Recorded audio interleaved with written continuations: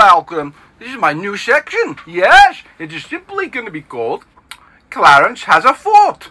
And every day I shall simply put a new thought up here. Something that I have woken up and I have thought about, and I'd like to just put out into the universe to see what other people think. Because Clarence is a very big head, yes. I've done so much in my life. I've been surfing, I own an oil rig, played in many pop combos, I visited Bulgaria, Belarus, I even got asked to save the world, as you very well know, and I said no. But I want to save the world now, I really do. And so I want to put my thoughts up here to keep myself sane in these times when, well, I did not go into that. But my thought for the day is about this technology stuff, and I figure this. Technology opens doors for the few, but it shuts doors for the masses. Technology, is it just opening doors for the few and shutting doors for the masses? Metaphorically speaking.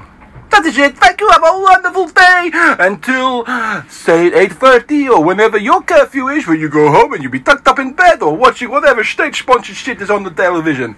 Don't enjoy yourself. You are all prisoners now. You really are. Remember that. You are prisoners. You are prisoners. Your liberty has been removed. Thank you, Clarence. Bis Wiedersehen.